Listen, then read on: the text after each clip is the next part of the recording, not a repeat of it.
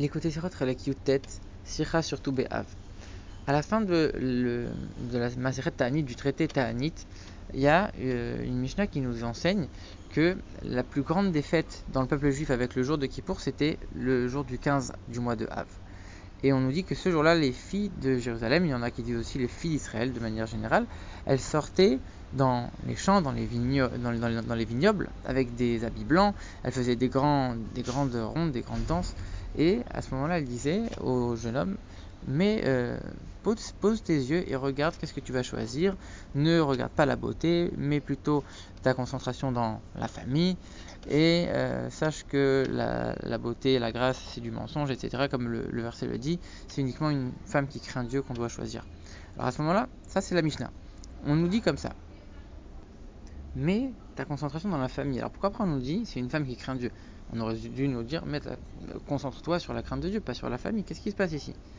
En plus on nous dit que c'était toutes les filles de Jérusalem, mais il y en avait certaines qui n'avaient peut-être pas une bonne famille. Pourquoi on nous dit que toutes elles disaient ça? Mets tes yeux dans la famille.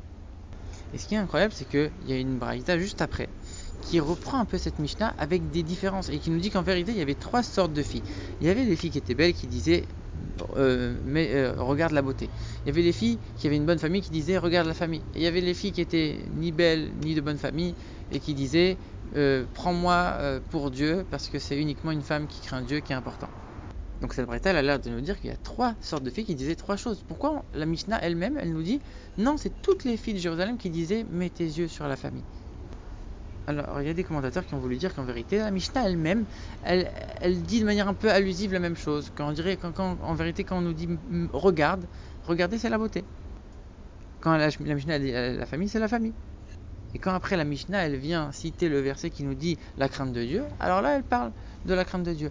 Et c'est pour ça que c'est pas logique, parce qu'en vérité, ça fait référence à trois catégories différentes. C'est pas la même suite dans la Mishnah. C'est pour ça que c'est pas cohérent. Mais le Rabbi repousse cette explication parce que d'après le sens simple, on nous dit toutes les filles de Jérusalem, elles disaient ça. Donc ça veut dire que forcément toutes les filles juives, elles avaient ce même discours. C'est pas uniquement qu'il y avait trois sortes. Toutes les filles juives, elles avaient déjà le discours de la Mishnah. Regarde la famille. Et ensuite le verset qui parle de la crainte de Dieu et qu'il ne faut pas regarder la beauté. Et d'ailleurs c'est étrange, la Mishnah elle aurait dû reprendre cette braïta. Pourquoi on nous dit une Mishnah très concise, un peu incohérente, qu'on ne comprend pas très bien, et après une braïta qui vient nous dire plusieurs détails qu'en vérité il y avait trois sortes, etc. La Mishnah elle-même elle aurait dû nous le dire, il y a trois sortes, il y a les belles, il y a celles qui ont une bonne famille, il y a celles qui ont ni l'un ni l'autre, et chacune elle dit quelque chose de différent. Pourquoi on vient nous apporter une braïta qui complète avec des détails, alors que normalement on aurait dû dire une Mishnah très claire et très concise? Qu'est-ce qui se passe ici? Rabbi pose d'autres questions. On vient de nous dire que celle qui était belle, elle nous disait regarde la beauté. Alors qu'on vient d'apprendre, il y a un verset, on vient de le citer ce verset d'ailleurs, qui nous dit ne regarde pas la beauté, regarde la crainte de Dieu. Comment elles peuvent dire une chose pareille? Et puis on nous dit que celles qui étaient pas belles, elles avaient la crainte de Dieu. Mais pourquoi? Qui nous dit que c'était forcément celles qui étaient pas belles qui avaient la crainte de Dieu? On nous enseigne que celles qui avaient une bonne famille, elles avaient sûrement aussi la crainte de Dieu. Pourquoi forcément on a besoin d'avoir quelqu'un qui a ni la beauté ni la famille pour forcément trouver la crainte de Dieu? Qu'est-ce qui se passe? Et enfin, après cette Mishnah et cette Braïta, cette Gemara, elle se termine avec une histoire qui nous dit que quand Mashiach viendra, alors Dieu il fera une grande ronde, une grande danse avec les tzadikim.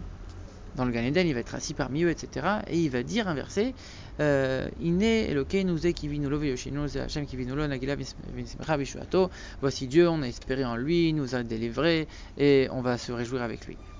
Alors a priori, le lien, c'est qu'on nous parle de danse des filles juives dans les champs, etc. Alors Dieu, il nous parle de danse avec les tzadikim. On termine avec ça. Pourquoi pas?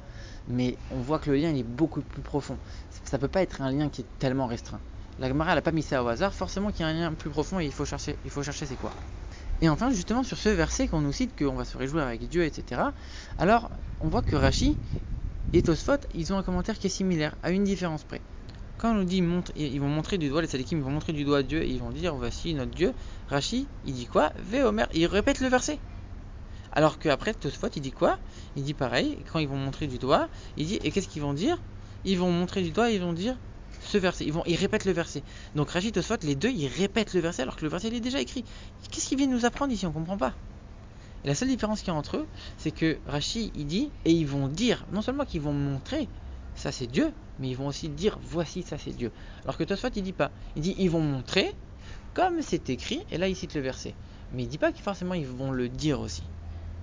Alors il faut comprendre c'est quoi la différence entre les deux et en quoi c'est tellement différent. Alors en vérité, le Rabbi explique la chose suivante. Ici, la Mishnah et la Braïta viennent décrire deux choses différentes. Il y a les qualités générales qu'il y a chez chaque fille juive. Et il y a des qualités particulières que chacune a de manière spécifique. La Mishnah, elle vient nous dire les qualités de chaque fille juive, chaque fille de Jérusalem qui avait toute une bonne famille, la crainte de Dieu, etc. Et après, on vient nous dire chacune, elle avait la beauté, la famille, ou alors la crainte de Dieu. Alors comment tu peux me dire qu'elles avaient toute la crainte de Dieu et qu'elles avaient toute une bonne famille? Alors c'est pour ça que dans la Mishnah, on nous dit, elle disait quoi? Elle disait au jeune homme, regarde. Pourquoi on nous dit, lève les yeux, regarde, pour nous dire, ne t'arrête pas sur les choses superficielles, les choses extérieures. Essaye de regarder plus loin.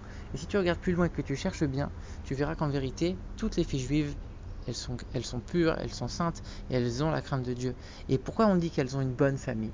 Elles ont toutes une bonne famille en vérité. On ne parle pas ici uniquement des parents, on parle aussi de tous ceux qui lui ont enseigné la Torah, tous ceux qui ont participé à sa construction personnelle. Et en vérité, de manière même encore plus générale, le fait qu'elles descendent de Sarah, Rivka, Rachel et Léa, nos matriarches.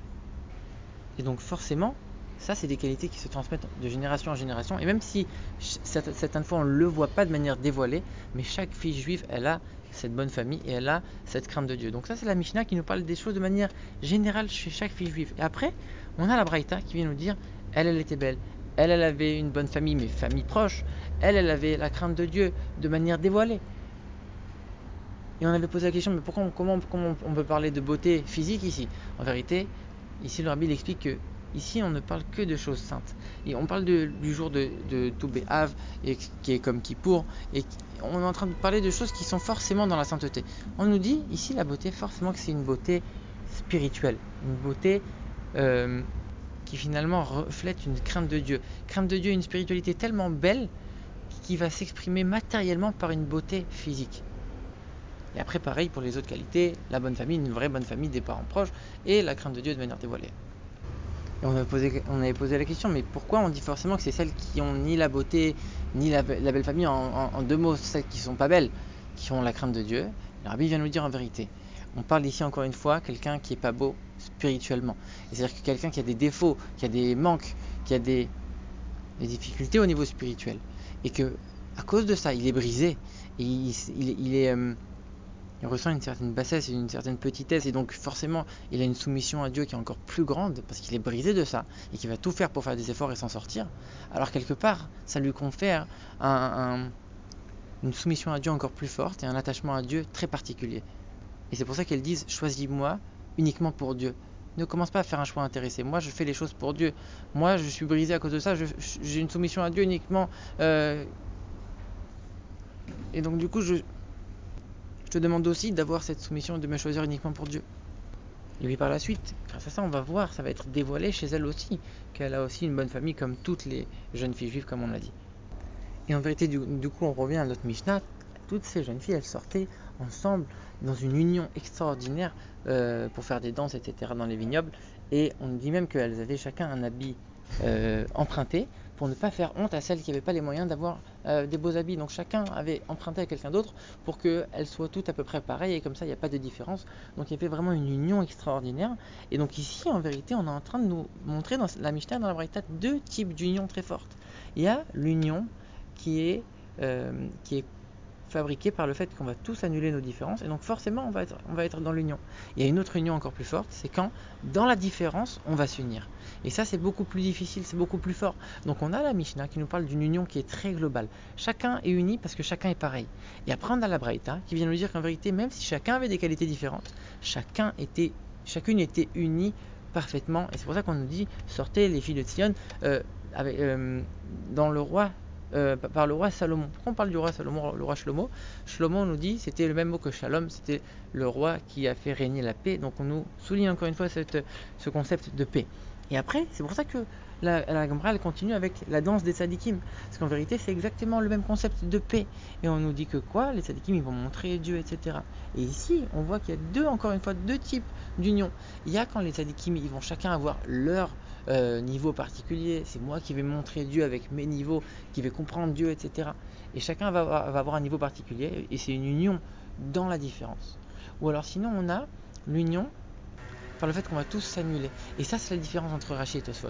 Rashi nous dit, et chacun va le dire, c'est-à-dire chacun va dire à son prochain, chacun va avoir une influence sur le prochain.